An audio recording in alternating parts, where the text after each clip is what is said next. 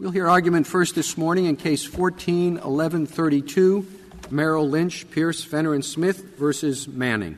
Mr. Hacker. Mr. Chief Justice, and may it please the Court. In language that differs distinctly from the arising under language of Section 1331, Exchange Act Section 27 confers on the federal courts exclusive jurisdiction over all suits brought to enforce any duty created by the Exchange Act and its regulations. That language establishes a straightforward test. The federal court has exclusive jurisdiction if the suit is brought to enforce Exchange Act duties, even if the suit is also brought to enforce state law duties. In particular, the words brought to enforce focus on what the plaintiff itself wants the court to decide, not on what the court would necessarily have to decide, as 1331 has been read to require.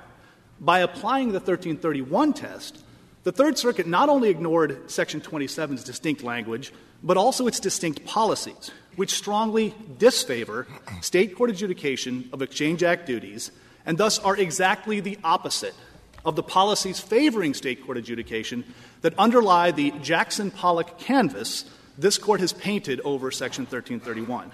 Respondents, however, begin not with the necessity rule derived from 1331, but with a much more aggressive position that Section 27 only creates jurisdiction over causes of action created by the Exchange Act itself, and thus categorically bars jurisdiction over state-based causes of action like those asserted here. Does your test depend solely on what is alleged in the complaint, or what might be proven under a more generally worded complaint? Suppose the complaint in this case made no reference to any federal regulations, but I'm not that familiar with the pleading rules in New Jersey, but suppose it was notice pleading, and so there's no reference to the regulations, but they sought to prove their case by arguing that the rule in New Jersey should be the same as the federal regulation. Would that fall within your test? The way you put it at the very end, the answer is no. If the rule in New Jersey is the same because it's the rule in New Jersey, then that would not be seeking to enforce an Exchange Act duty. The answer to the first part of your question is yes, which is our test does look at the allegations on the face of the complaint. Is the complaint, as pleaded, seeking to enforce a duty created by the Exchange Act? So they could amend the complaint, and then we wouldn't be here, because they could amend the complaint to say that we're suing under New Jersey law, and New Jersey law mirrors the federal law as a matter of New Jersey's choice. The way I would put it is we wouldn't have been here if they had written that complaint to start with, but because jurisdiction is tested at the time of removal, if they amended their complaint now, it wouldn't change the fact that there's federal jurisdiction based on the face of the complaint at the time of removal. Well, is the court obligated to do a search of all federal laws and regulations to know if this complaint might have a federal cause of action? No. That's why it's important to look at the face of the complaint. This complaint exemplifies the kind of complaint that triggers Section 27 jurisdiction. Let me ask you this. Let's assume, as Justice Alito assumed, that New Jersey is the same as the federal system, notice pleading. Can you just tell me, as a matter of practice, do most complaints set forth the federal statute under which, not 1331, but the specific federal statute that creates the duty, or do they just allege the duty? Most complaints, I'm sure it depends on the jurisdiction, but certainly in my... Let's say just under notice pleading under federal standards. They would almost certainly set forth the statute under which they're pleading. They're identifying the duty so that the court understands what the nature of the claim is. That's very common, precisely because you don't want the court to go looking around for the cause of action, especially after Twombly and Iqbal. But they don't have to do that. As I understand your case, they don't have to explicitly refer to the federal statute.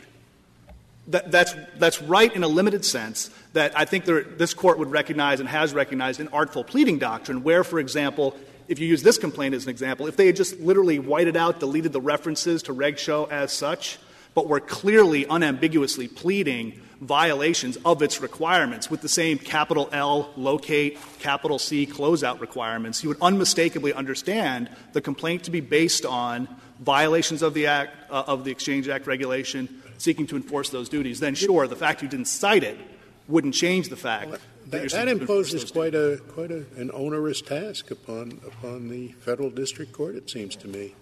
You have to sift through the complaint and see if any of the claimed causes of action under state law mirror a cause of action that happens to exist under federal law, without even the hint that they mention the federal statute. Well, that only goes to the question in an artful pleading situation, which this case doesn't present and would be, the next, third, fourth, fifth case down the road. But certainly in the defendant, who moves or seeks jurisdiction, the party seeking to establish jurisdiction, would have to identify for the court the defendant's theory as to why the complaint seeks to enforce federal duty. So it's not like the judge has to do it him or herself. But all of these are hypothetical questions. We're talking about a complaint here that unambiguously seeks to enforce duties prescribed I by just regulation. don't understand how. Meaning, under Pan Am, we looked at the operative paragraphs of the complaint, not the general pleadings or background. We looked at what remedies were sought to determine whether you were looking to enforce the law. Each of the causes of action here are under state law. How is that seeking redress under federal law? A couple of points. First of all, Pan Am was a well-pleaded complaint rule case. The federal issue didn't appear on the face of the complaint, so this Court correctly, and uncontroversially applying the well-pleaded complaint rule, read the complaint, took it for what it said. No, it looked at the operative paragraphs. Why should Right. show the operative paragraphs? Here are the causes of action. But then turning to this complaint, the Court looks at the causes of action, each of which obviously explicitly incorporates all of the prior conduct alleged as the basis for the violation of the cause of action. And the prior allegations and the causes of action themselves. The causes of action themselves are all about what the respondents describe as illegal short selling. That's what makes unjustment enrich. That's what makes the interference with contract tortious. That's what is negligent. That's the breach of the duty is to find a locate. So where in the complaint Without we find the federal law, would there be a duty under state law not to short sell? Not under this complaint. The complaint identifies. Please go back to answer my direct question. If there were no federal law, the answer is no. The Third Circuit itself said there is no analog under New Jersey law to regulation show. Nothing. Zero in New Jersey law. Not a statute, not a regulation, not an administrative guidance, and not a common law precedent that says that there's a locate. New Jersey law certainly prohibits fraud. So are they doing anything more than saying we think this constitutes fraud?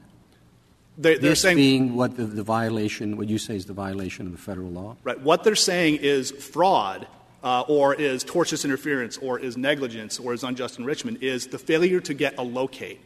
The complaint isn't ambiguous about this. The complaint explains what a locate is. It's prescribed by regulation show. So do they just have to expand their allegation and say, okay, we're not going to call it a locate?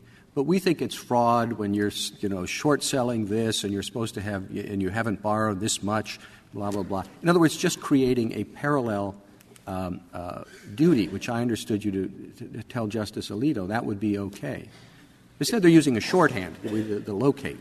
Is that all the only difference? Well, they're definitely not just using a shorthand. They're very explicit about it in defining locate, capital L. That is the gravamen, to use the phrase from this morning's decision. That is no matter how packaged, that is the gravamen of the suit here, is a complaint about failure to get locates. But why isn't this just like there are many, many instances in which there is a state claim for negligence, and the negligent conduct is alleged to be violation of a federal state safety standard. So it's all about whether the federal safety standard was violated, but the claim is a state claim for negligence. We wouldn't say that that is a claim that has to be brought in federal court.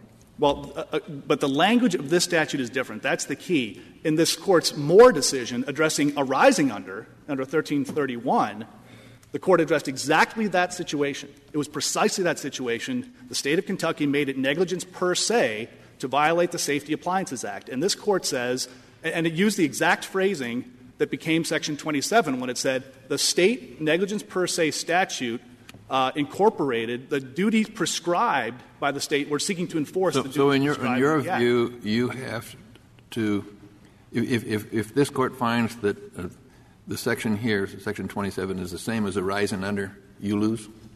Well, no, but for a different reason. We do think it's actually necessary, and the Third Circuit erred in that respect, but that's not the question here. The question here, and we think it's perfectly clear that the complaint actually, that they can't prevail under state law unless they establish that reg show is violated. But I'm sorry, our point can we go back, because I'm not sure I understood your answer to my question. Are you saying that if a state adopts the violation of a federal safety standard as constituting negligence, that claim arises under federal law? Not that it arises under federal law, but that a suit under that state standard that says it is a violation of state law to violate reg show. For example, if New Jersey law said it is a violation, it is the statutory tort to violate reg show, if that was the statute, and you brought a suit under that statute, you were and it was seeking to enforce the duties created by reg show.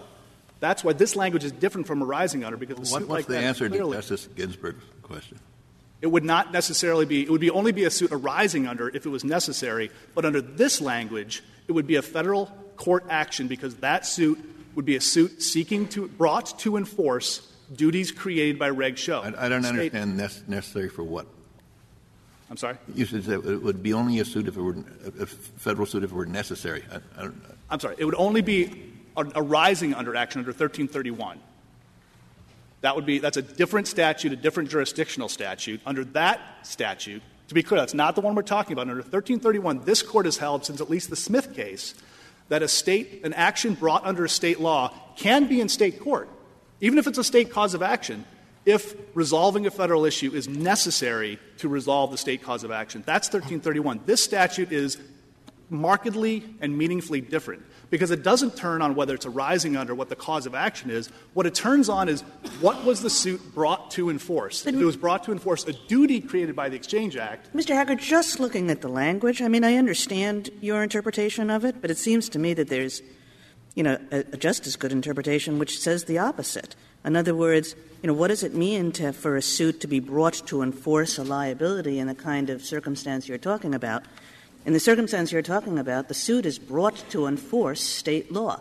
Now, it's true that state law might look to federal law, state law might incorporate federal law in certain ways, state law might have some kind of relationship to federal law, but what's the suit brought to enforce? The suit is brought to enforce state law. A couple of points, though. Remember, the statute doesn't say, is the suit brought to enforce state law? Well, state liabilities. It's also not said brought to enforce state liabilities. It says brought to enforce state liability brought to enforce liabilities or duties created by the Act. If it were liabilities alone, this might be a different case, because the Exchange Act creates liabilities by its own terms, and an action brought to enforce Exchange Act liabilities, basically remedies, would be, as I say, that might well be a case that would only be brought under the Exchange Act. But when they added the words or duties, clearly they're addressing the same kind of problem that this Court addressed in Moore when the states, which was an emerging issue at the time, when states were incorporating explicitly, not just generally looking to, but explicitly incorporating federal duties into state law, and plaintiffs were bringing state causes of action for negligence, saying that— And you would say that's a duty created under this chapter? Right. Created the reg show in this situation is a duty. But why isn't it created under state law as well?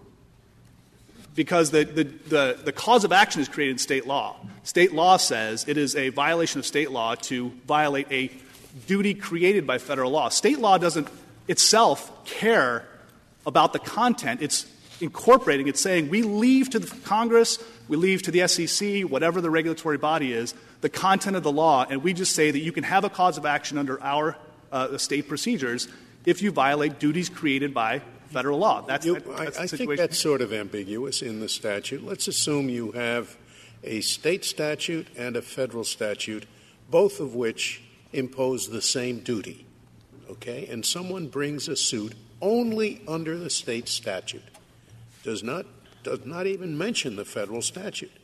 As I understand your case, you would say that that person is suing to enforce a duty under federal law. I would not say that. I would say that person is seeking to enforce the duty that state law creates, not the one that federal law creates. And I agree with you. Our argument is not. If there are literally parallel state duties, the state says If New Jersey tomorrow, or more importantly years ago, had promulgated its own reg show and had its own locate requirements, its own closeout requirements, and there was a state cause of action saying you violated the New Jersey reg show and you caused us injury, we wouldn't be here. There might be a preemption argument that the state can't do that, but that would not trigger Section 27 jurisdiction because you're clearly seeking New Jersey duty. You would have no case if New Jersey passed a law saying, as a matter of New Jersey law, we hereby adopt everything under the Securities Exchange Act, including in particular regulation SHO. That is state law. We're following the federal law because we think it's easier to do that than write up our own securities code. That's fine with you? No, that's a different case because there the New Jersey isn't making its own politically accountable decision. Yes, it is. It's saying wherever it says federal law, as we just strike that and put in New Jersey law. They can do that. They can adopt whatever law source of law they want. Even though it's precisely the same at the same level of detail, you have to say under your theory that if you sue just under the New Jersey law, that's okay. I don't think so, Your Honor, because there New Jersey is leaving to Congress and the SEC to decide what the law is. The duties are always, under that structure, the duties are always created by federal law and then incorporated by the law that says we'll do whatever the federal law says. Right. The duty is created by the SEC, by the Exchange Act and its regulations. No, the duty under New Jersey law is passed by whatever statute they enact saying us too, we want to do it as well, as a matter of New Jersey law. But they can do it separately. They can establish their own independent duties, but when they consciously choose not to create an independent duty, but to say that we're going to literally in the hypothetical you're adopting, they're literally saying we're incorporating the federal duty. And in that situation, as New Jersey law. Right, but that's still seeking an action under that law would still be seeking to enforce a duty created by the Exchange Act and its regulations, albeit incorporated into state law. Well, then you're going to be in a situation where the judge is going to have to try to figure out whether state law exactly mimics federal law or whether there are minor deviations from federal law. And that can't be a good jurisdictional test, can it? Well, all jurisdictional tests will have, challenges at the margin. I don't think this is a marginal question. I think it's kind of a, pretty ordinary question of what is the state law doing? Is it lots of state laws exactly mimic federal law, and lots of them don't. I think in practice there is quite a clear margin because states make different choices in this. If a state wants to say, as plenty do, that we are just in haec verba incorporating the federal standard, then the duty is created by the federal standard and becomes enforceable under state law, but the duty still is created by federal law. States make other clear, distinct choices where they say we're going to have a fraud law, we're going to have our own securities laws. New Jersey has its own securities laws. It could, if it wanted to, adopt a reg show. Why couldn't the New Jersey Supreme Court? Why couldn't the New Jersey Supreme Court say this is our interpretation of a provision of the New Jersey Uniform Securities Act? With respect to short selling, this is what it means, and without ever referring to reg show, adopt basically the same or exactly the same rule that is incorporated in that regulation. Would you say that then an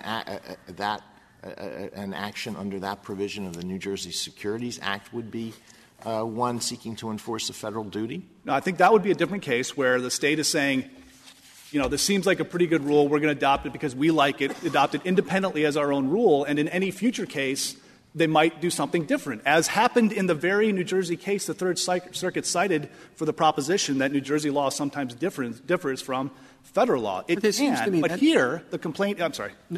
The only one who benefits from that are printing companies. You say they can't say we adopt regulation SHO as New Jersey law. They have to actually go ahead and reprint everything that SHO says, and then it's okay. Well, no, it definitely is a politically accountable choice if the New Jersey, wants to go to its the people of New Jersey and all the interested parties and say, we don't like the way the SEC has balanced the many competing interests involved in regulating the market, for in this case, the electronic market, and short selling in the United States. We want it done differently in New Jersey. And all of the competing interest parties can come and talk to New Jersey about whether they should do it that way or not. What if the state law says, and I'm not sure this one doesn't, what if the state law says we are adopting the disposition of the current regulation in 2015, all right? That's all it says. So if that regulation changes and federal law changes, state law would not change. What happens in that situation? I mean, that would be an unusual way for a court to conduct itself, but if the court did that... Why? Well, I've never seen it before. The court likes this regulation. It doesn't know what this kooky SEC is going to do in the future.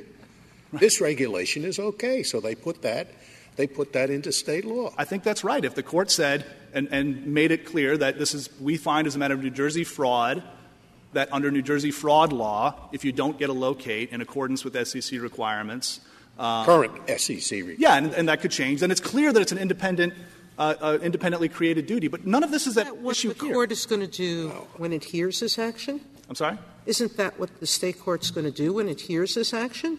There's nothing about the alleged causes of action. They allege theft and fraud. So they're going to have to prove theft and fraud under state law as defined in the sections that they've cited. But, they also allege unjust enrichment and negligence. All of that. Right. Okay. Now, that might be something you can object to at trial if they try to say state law is the same as federal law and can't prove it. You then appeal that decision if it's wrong. If state law is different, you prove it's different. So I'm just not sure what that has to do with the well-pleaded complaint. That they are saying this is a duty that arises under the theft and fraud provisions of New Jersey's Uniform Securities Act. Right. You won't see that sentence anywhere in this complaint. It doesn't exist. What this complaint says is in paragraph 24, it says that illegal short selling is short selling that, quote, violates securities laws and regulations. That's what they're complaining about. Short selling defined as something that violates surely laws they mean and regulations. The current regulations, right? And you've just told me that if the state law applies only to the current regulation, it is not adopting federal law, right?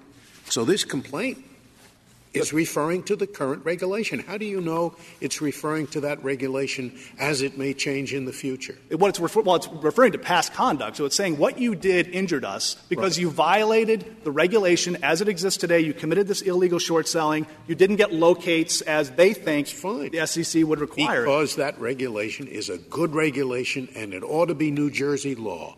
But if that regulation changes, we don't say that it ought to be New Jersey law. Let me try an exercise. If you eliminated, all of this suggests that you could just as easily eliminate all of the references to reg show, all of the references to capital L locate, capital C closeout, and their complaint would just proceed the same way it would. And we know that that's not true because they've got no source. If they have a complaint like that just says, this is fraud, this is tortious interference, we're unhappy about it because you didn't short sell the way we wish you would, they would have literally nothing in New Jersey law to cite to the they'll lose under New Jersey. They brought a claim.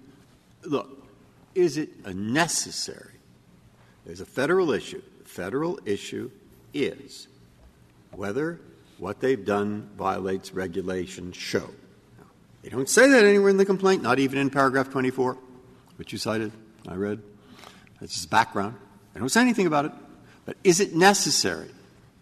Is it necessary for them to prevail that they prove a violation of regulation SHO? We think it is, but that's not the question here. I didn't ask you that. I asked what you thought.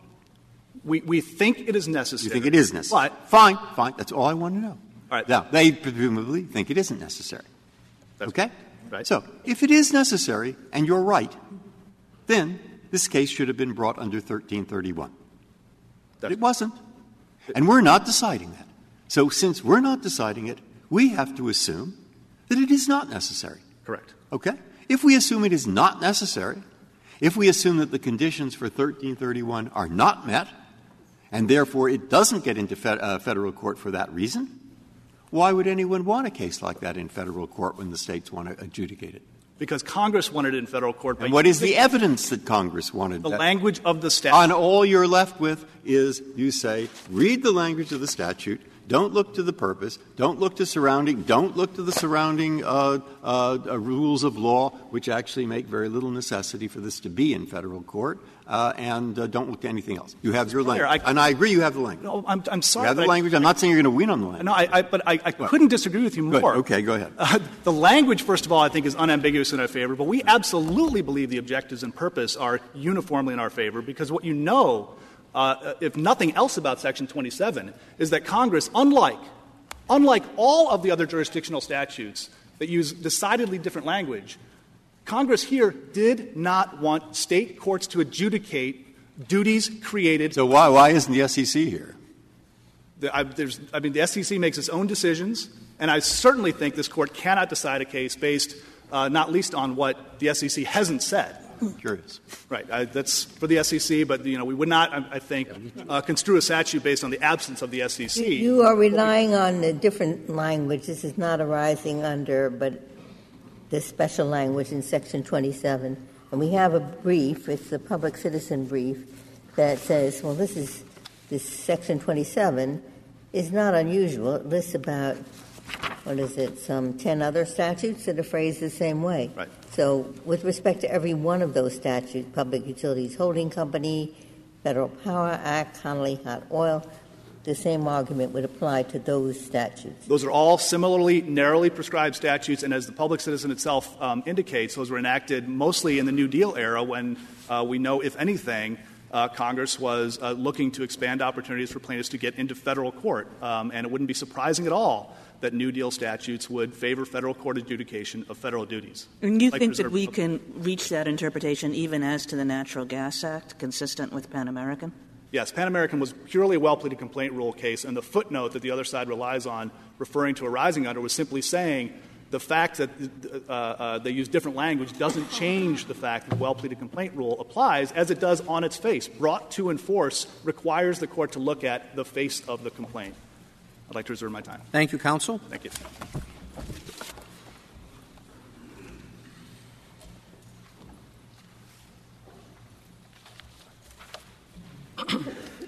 Mr. Stris. Thank you, Mr. Chief Justice, and may it please the Court. It is well settled that jurisdictional statutes will not be interpreted to intrude on State judicial authority unless Congress makes its intention clear. Petitioners ask this Court to interpret Section 27 of the Exchange Act to strip State courts of jurisdiction to decide State law-created claims when such claims have already failed the Grable test. There is no indication that Congress clearly intended such an unprecedented intrusion on State court authority. Why do you think, Mr. Stris, this different language was used in these 10 statutes? So my best answer is to mirror essentially what our amici public citizen and the State securities regulators have said, which is at the time that certainly the 33 Act and the 34 Act were passed, the Federal question statute had an amount in controversy requirement. Now, I understand that my friend Mr. Hacker points out in his reply that there's a current statute, 28 U.S.C. 1337, that was enacted in 1948. It had a predecessor statute, 28 U.S.C. 41-8, that was enacted in 1911, that removed the amount in controversy requirement for cases involving interstate commerce. And one would think, because it's the case today, that that would apply to securities. But as best we can understand from our research, in the years that are relevant, 1911 to the time of the 33 Act and the 34 Act, it was not interpreted that way. So there was essentially an amount in controversy requirement for securities cases. So I think if I were to the amount in controversy wasn't very high, and wouldn't most cases of this character easily meet it? I don't know that that's true, Justice Ginsburg, but more importantly, to your question. It was $3,000 or something like that? Well, or even less? If we're attempting to ascertain why Congress would choose to use this language instead of other language, I would submit that any amount in controversy requirement, if they felt they didn't want that for purposes of federally created claims. So this is going to segue into my first point. We think the most natural reading of Section 27 is as a creation test. And so if that's what $3,000 is probably a lot of money today. Huh? I'm sorry? $3,000 is probably a lot of money today. Well, would you like to have $3,1934? Yeah, I don't want to get into any debate. That's a yes or no question. I would like any money that anyone on the court or in the courthouse would like to give me, and I'll be taking collections after the argument. But if your answer is correct, why do they need to use the term exclusive? Why don't they just so there is jurisdiction in federal court? That doesn't explain the use of the word exclusive. No, but I think it does. So this particular statutory language is found in 11 statutes. In some of them, they use the term exclusive jurisdiction. In others, they did not. What follows exclusive jurisdiction is essentially a creation test, which I'll explain in a moment. The fact that they chose to confer exclusive jurisdiction here just means that when there was a cause of action that was created by the Exchange Act, they wanted it to be in federal court. So let me get to the spirit of the answer, which is why I think that there's good reason to believe that exclusive jurisdiction in the statute is limited to causes of action that are created by the Act itself. So my friend Mr. Hacker concedes, I think reasonably, that if someone sues under a parallel state duty, that is only a duty under that's a lawsuit that's brought to enforce only a duty under state law. I was pleased to hear that because I think that is the most natural reading of the language. Our position is that the result is no different if a state accomplishes the same thing through the expedient of incorporating or referencing federal law. And I want to be clear on this point. Our position is not that the plain meaning of the statute compels that interpretation. I will be the first to say that one could theoretically read the language brought to enforce a liability or duty created by the Act or its regulations the way that my friend suggests. One could. But I think it starts to break down and not really make much sense if we look at what's missing from Section 27. Here's what's missing. There's no federal jurisdiction over Exchange Act counterclaims, which means that over Exchange Act counterclaims. So that means that Congress was willing to have state courts adjudicate claims that were created by the Act itself. There's no exclusive jurisdiction over Exchange Act defenses, and most notably that would include preemption. And in the mine run of preemption cases, and I'm going to get to this in a little bit, not only is the state court determining what the Exchange Act says, but it's doing it for the purpose of assessing whether there's a conflict between state and federal law. It's really important that those two things are missing from the statute, because I find it very difficult to believe that a Congress that was not concerned about state courts adjudicating those cases somehow would be very concerned about a state court adjudicating a state law-created cause of action that happened to implicate a federal duty or liability. When we look at the language and we take it in context, I think it just Congress must have had in mind a certain category of claims that it did not want adjudicated in state court, correct? I agree. All right. So you seem to be saying that the category of claims it did not want adjudicated in state court are only these, those in which the plaintiff is asking for the enforcement of a federal duty and there is no comparable state duty at that time and the state court is unwilling to recognize a comparable state duty in the context of that litigation. So these are essentially cases in which the state is basically hostile to the federal duty. And those are the only cases that Congress did not want to have adjudicated in state court. Am I right? Have I gone wrong in that? I don't think you've gone wrong, but I think that position is firmly supported by history if we look at the context. And let me explain what I mean. So at the time the Exchange Act was passed, there were only 3 express rights of action, and they were very minor. There was no private right of action under 10b. There was a market manipulation of a 9a, short swing profits, and a third one that I don't recall. So if we look at the context, we have a history of states regulating securities. We have a parallel provision in the Exchange Act, Section 28, that this Court in Matsuhisa acknowledged expressly endorsed the fact that states were going to continue to regulate. So I think the Congress that passed the 34 Act was thinking the following. They were thinking, we have a very narrow window of claims that are created by this Act. And for those, a 9A straightforward market manipulation claim for wash sales. We don't want state courts adjudicating those because those are very technical. We want exclusive jurisdiction over those claims. And I think that's the extent of what Congress intended in passing this provision. Suppose you had brought this claim specifically to enjoin violations of this show regulation. So that's your complaint. Court, please enjoin the defendant from violating show.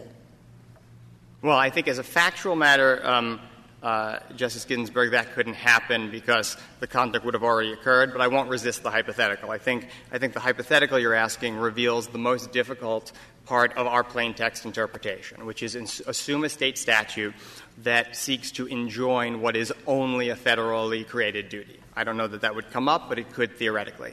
Our position would be that that is still best interpreted as a lawsuit brought to enforce a duty or liability created by state law, because the state has decided by reference to have the duty being don't violate the federal standard that you would get the injunction for. And I think in the real world, what we're seeing are, at best, states that are creating parallel provisions that incorporate duties and liabilities merely because it's an expedient. And so I think that, I guess before I move on, administrative simplicity is a major virtue in any jurisdictional statute. I know the Court has said that before.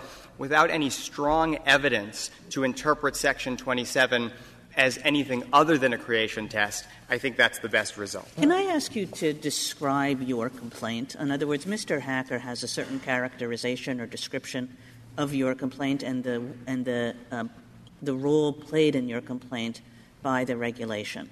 So if you had to describe your complaint, and particularly what role does this regulation play in your claims under state law? I understand, Justice Kagan. So I think there's been some misunderstanding of what we're alleging. We are not relying on Reg Show for any theory of liability, and here's why. We're bringing a straight-up market manipulation claim. And what that means is we're suggesting that the naked short selling that happened was not just a technical infraction, not just a technical violation of Reg Show, but was done with the purpose of depressing sales prices, price of the security. That's an analog to a 10b-5 action. And so if we look at paragraph 30 of our complaint, this is on pages 53A to 54A, we make clear that the relevant provision of New Jersey law is substantially similar to the federal securities law. We're referring to 10b. When the Uniform Securities Act was promulgated in 1956, Section 101, which New Jersey adopted, mirrors 10b. If you're going to bring a claim under federal law, you're not suing under Reg Show. Manipulative short selling existed well before Reg Show. It's a standard. You're basically saying someone is taking a short position. They're injecting inaccurate information into the market because they have taken a position that's larger than normal supply and demand would bear given the size of the public float. They've chosen to do that because they think it's going to drive prices down and they're going to make more money. You don't need to prove all of that to get a violation of Reg Show. Reg Show was enacted by the SEC because this was a problem. What Reg Show does is it allows the SEC to take enforcement action and to fine people that engage in conduct that is likely to constitute market manipulation. The point of it is not to punish market manipulation. The point is to try and stop people from doing it in the first place. To put it differently. Yes, but there are parts of your complaint that go in much greater detail and focus on the federal rules. Paragraph 33 says, as set forth in detail herein, the defendants violated the trading rules and regulations requiring that they actually deliver shares they owe to the DTCC to settle short sale transactions. That's a duty imposed by federal law. This is a very important point, Mr. Chief Justice. We mention this in detail for a very specific reason. It has nothing to do with our theory of liability. It was us attempting to get in front of the inevitable preemption defense, which happened. These short-selling cases get litigated. They get litigated in state court. A very significant one is on page 25 of the blue brief, note 8. It's in California state court, overstock. In these cases, the largest defense that's asserted in state court is we complied with Reg Show. We complied with the federal rules. So if state law gives you a remedy, it must be conflict preempted. So, well, along these lines, look at count 9, 100A of the appendix to the petition. Each defendant. What page is that? 100A. Each defendant enterprise owed plaintiffs a duty of care in their capacity as gatekeepers of the market. Each defendant enterprise breached the duty of care that they owed to the plaintiffs to report suspicious transactions and naked short sales. Where does that — doesn't that come right from Reg Show? Look, I'm not going to suggest, Justice Alito, that Reg Show isn't relevant as a background proposition. We're in a regulated market. So, of course, the landscape that exists is going to implicate federal rules. The relevant question is, jurisdiction can't be sustained on a theory that we haven't advanced. But that right? doesn't seem to be relying on Reg Show as a background proposition. You say that they breached a duty. This is a claim for negligence. It requires a breach of a duty, and you say the duty that they breached is a duty that's created by Reg Show. I would characterize it a little bit differently. Here's what I would say. I would say that if market manipulation requires that someone do something that injects inaccurate or artificial information into the market, that's the theory of a market manipulation claim. You're messing with natural supply and demand forces. Of course, any theory of market manipulation, including under state law, would have to reference and talk about the ground rules, because the ground rules that are set up by the SEC are what set up the market's normal expectations of traditional supply and demand forces. So it would really tie our hands to say that any time you talk about someone doing something that is inconsistent with the regulatory scheme, you can't bring a state law claim that is truly a state law claim, because if you're trying to allege that there's — That isn't what it's saying. It's saying they breached the duty of care that they owed to the plaintiffs to report suspicious transactions of naked short sales. That's the allegation under negligence. What duty of care? A duty of care imposed by New Jersey law? What New Jersey law? Or is it a duty of care imposed by Show? It's a duty of care, Justice Breyer, imposed by New Jersey state law. Which state law? New Jersey Statute 49:3-49. It's found on pages 84A to 87A of the petition appendix. And what it does is it's the section of 101 of the Uniform Securities Act that mirrors 10b-5. And so the exact words there that the duty of care is referring to are what? I believe it says you can't engage in deceptive or manipulative conduct. What we attempted to do here, right. We may lose on this point in state court. Okay, but I have a question that I can't figure out, and so I would like your help. Let's go through this. Let's suppose, for present purposes, that as I read through your complaint, I find words, if not the words we just said, but similar words somewhere. And I think, but there is nothing under New Jersey law unless New Jersey picks up Show. All right?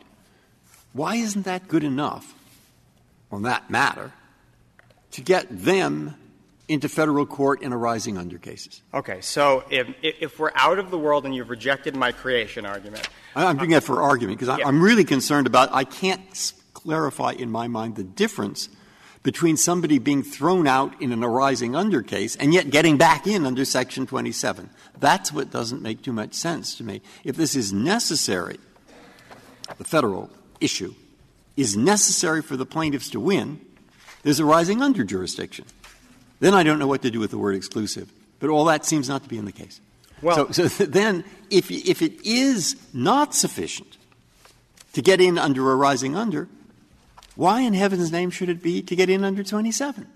Well, I mean, obviously, I'm not going to resist that, but what I would. You're not going to resist my conclusion, but you see, I need clarification because I'm not sure I've thought it through correctly. So here's my best attempt to clarify. I think. Let me throw away the facts for a minute. In other words, I think there's no theory that we pled that satisfies even their standard, but let me throw that away. Let me assume the best case for them, that we've relied on federal duties and try and put it through the legal question that you've asked.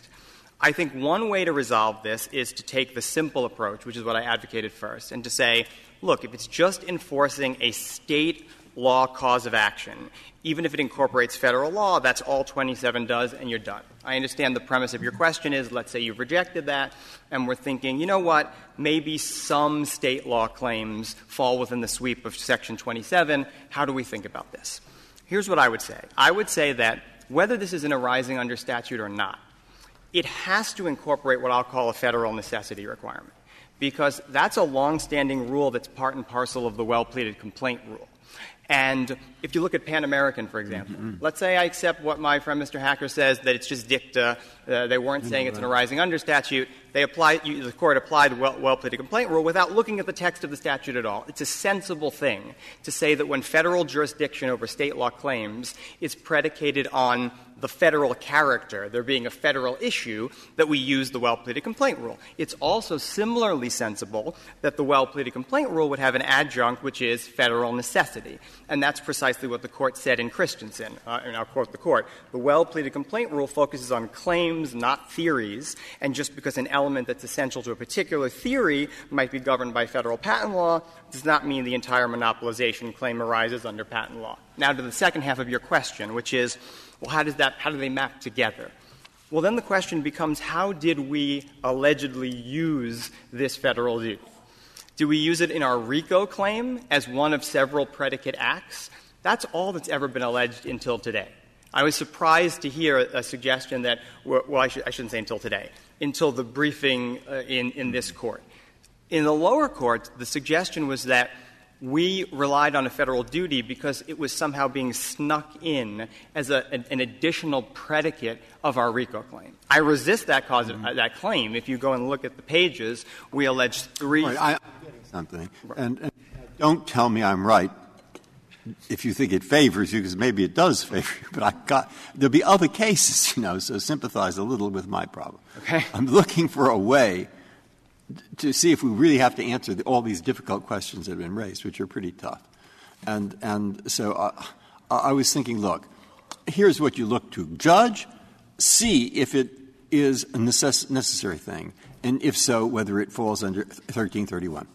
Okay? If it's an arising under claim under 1331, kick it out of state court and send it to federal court. But if it isn't an arising under claim, because it isn't necessary to winning for the plaintiff, forget about it. Keep it in state court. I don't care whether it's don't worry about whether the state passed it this way or the state legislature reference it by numbers or reference it by. Don't worry about all that stuff. Just decide one question. So, does it meet the 4 criteria for arising under? If so, kick it out. If not, keep it. So, Justice Breyer, here are my thoughts on this. I think that the Grable. May I just clarify? I thought it was conceded that there was no arising under jurisdiction. That's true. I'm not looking in this case. I'm looking for the general rule. That's how I understood. That's how I understood the question. And so, as to the general rule, here are my thoughts. The 1331 still exists. 1331 is powerful, and we can call it Jackson Pollock all we want, but it's been adopted, it exists, and it's applied by courts. So I think that there's a very small distinction between incorporating it here or not. There is a distinction, exclusivity versus non-exclusivity. I understand that. But my point is the simplest way out of this morass, I think, is to say we want a simple administratable rule, and we only look to 27 to confer jurisdiction over Exchange Act-created claims. And we have as a backdrop 1331. Now, if you resist that, Justice Breyer, you don't like that, and you say, okay, well, what's the second best option? There's two, and I don't really need to advocate one as opposed to the other because we win under both, but I'll throw them out there. One is to say we don't have to call this an arising under statute. We don't have to reach the difficult question of, well, is that what Pan American was holding? Did Congress intend to incorporate 1331 wholesale and all of its elements? There's a simple way out, which is to say the notion of federal necessity — this is the one question that you were saying — does not inhere in the words arising under. It inheres in the well-pleaded complaint rule, which is a backdrop presumption which should apply to any type of congressional grant of federal jurisdiction over state law claims unless Congress says otherwise. So I think that's the second best option. You say, okay, it's not only a creation test. Section 27 can reach some state law-created claims, but they must be necessary. And there's a long jurisprudence of this Court — it's in the arising under context — of what it means to be necessary. And then you don't have the difficulty of trying to look to whether it's substantial, doing a federalism balance. You would essentially assume if it's something that is triggered by an exclusive jurisdiction provision of the Exchange Act, it must be substantial. It must fit the federalism balance. Mr. Stris, I guess I don't understand why you're resisting just saying this language ought to be interpreted in the same way as arising under jurisdiction is interpreted. And it's true that there are different words, but it's at least as good an interpretation of these words that they essentially refer to what the arising under test refers to, which, after all, I mean, the arising under test doesn't really have a whole lot to do with the language arising under anymore. No, that's true. So why isn't that just sort of the simplest thing to do? Is we have a test, it's a 4-part test, and this language seems to fit that test pretty well, and that's what we should do. We should just have one test. So, Justice Kagan, I won't resist too hard because obviously we win under that outcome. I resist a little bit, and I'll tell you why. Certainly I can defend that proposition, and we did in our briefing. There's a solid basis to do that. The Court interpreted materially identical language that way in Pan American. As we pointed out in our brief, Section 22 of the Securities Act, which uses materially identical language, then in the removal bar equates that language with arising under. I could defend that proposition.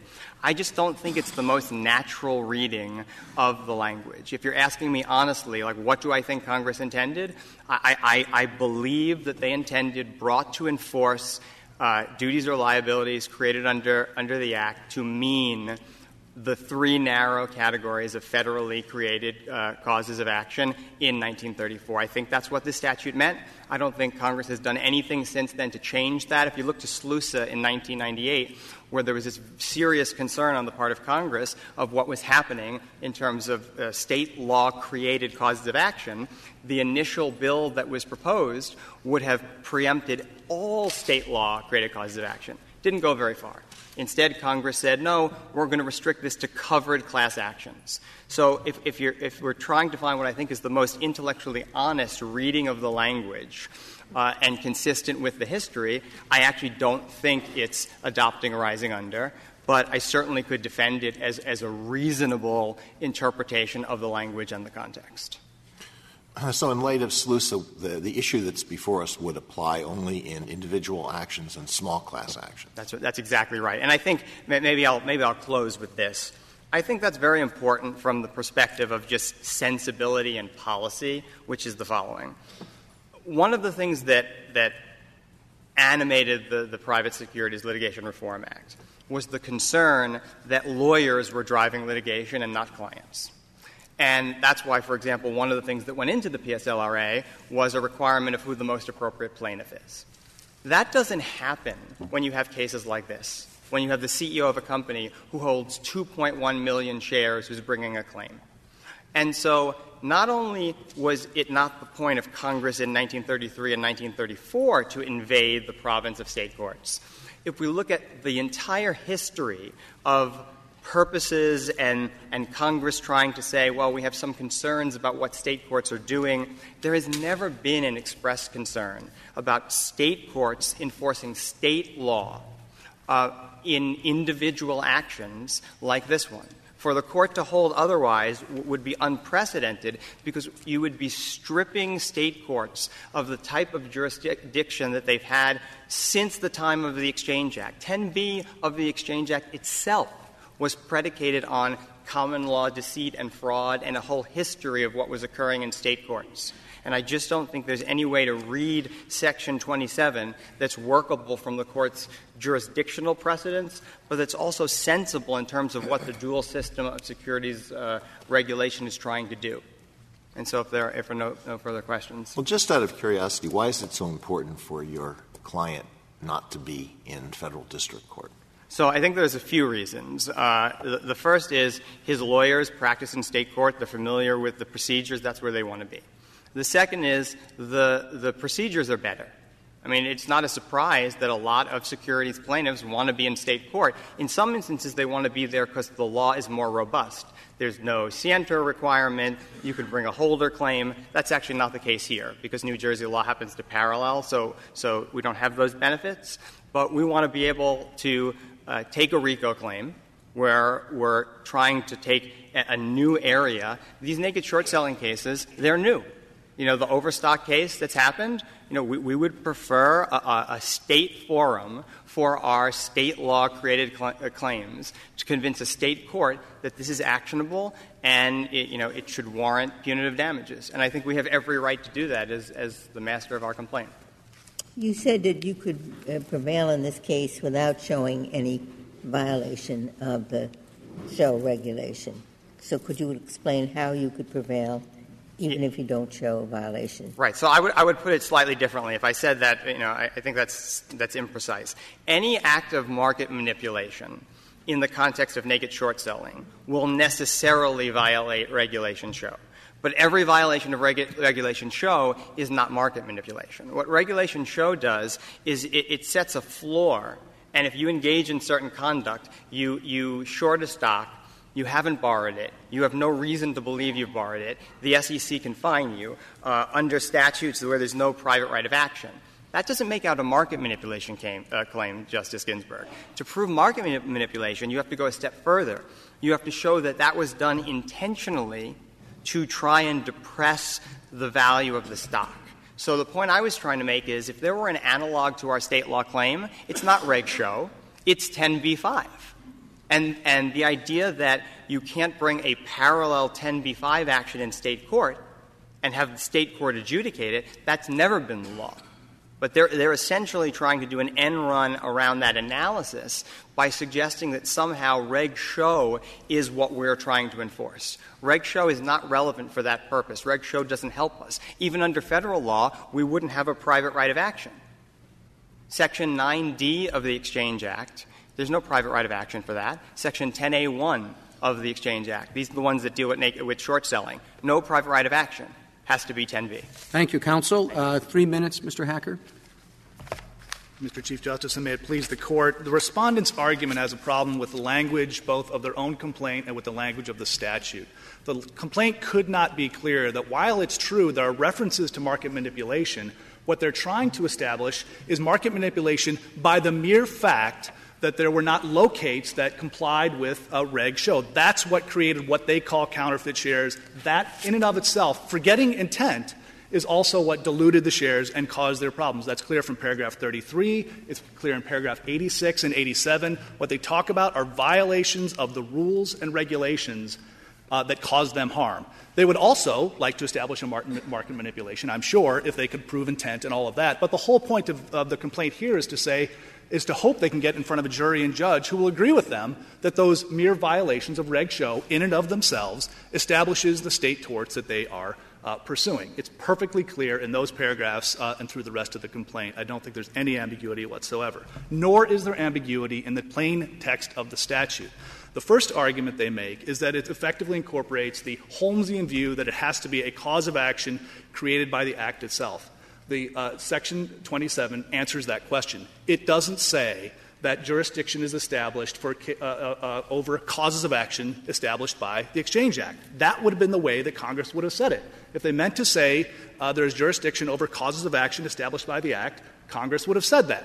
It didn't say anything like that. What it said was very much essentially the opposite or something very different, which is suits brought to enforce duties prescribed by created by the Act. It's about the substantive source of the source of the Sorry, duty. I always thought violations had to do with criminal law. And the whole structure of this provision talks first in the first half of the first sentence, it talks about violations of the law. The second sentence parallels it, says criminal. The second half of the first sentence talks about all suits in equity and actions at law, or actions at law. I don't know that. Those are all civil actions. It's clearly talking about civil actions. The reference to violation itself talks about suits and civil actions for violations. It talks about criminal proceedings. Right. It encompasses, the language also encompasses criminal proceedings, but the references to suits brought to enforce liabilities or duties is unambiguously about civil proceedings, and the other side doesn't disagree with that. But let me turn to the last point, Justice Breyer's argument, and I think Justice Kagan's, that, well, maybe it's just the same thing as 1331. That, too, is contrary to the text of the statute, because 1331 has been construed — it also doesn't have the textual requirement — as having this necessity component, precisely because if you don't have a necessity component, then you're taking away from State courts cases that State courts are competent to adjudicate. We know that Congress had literally the opposite premise here, that they didn't want State courts adjudicating, as Respondents' Counsel conceded, a certain class of cases. What class of cases is that? The statute tells us the answer. It's those that are suits brought to enforce duties. For example, a RICO case with two predicate acts. One is a violation of Reg Show, one is a violation of State law. It is unambiguously clear that that is brought to enforce the duty prescribed by Reg Show, and in that circumstance, that kind of case, Congress wanted to proceed solely in Federal court. Thank you, counsel. The case is submitted.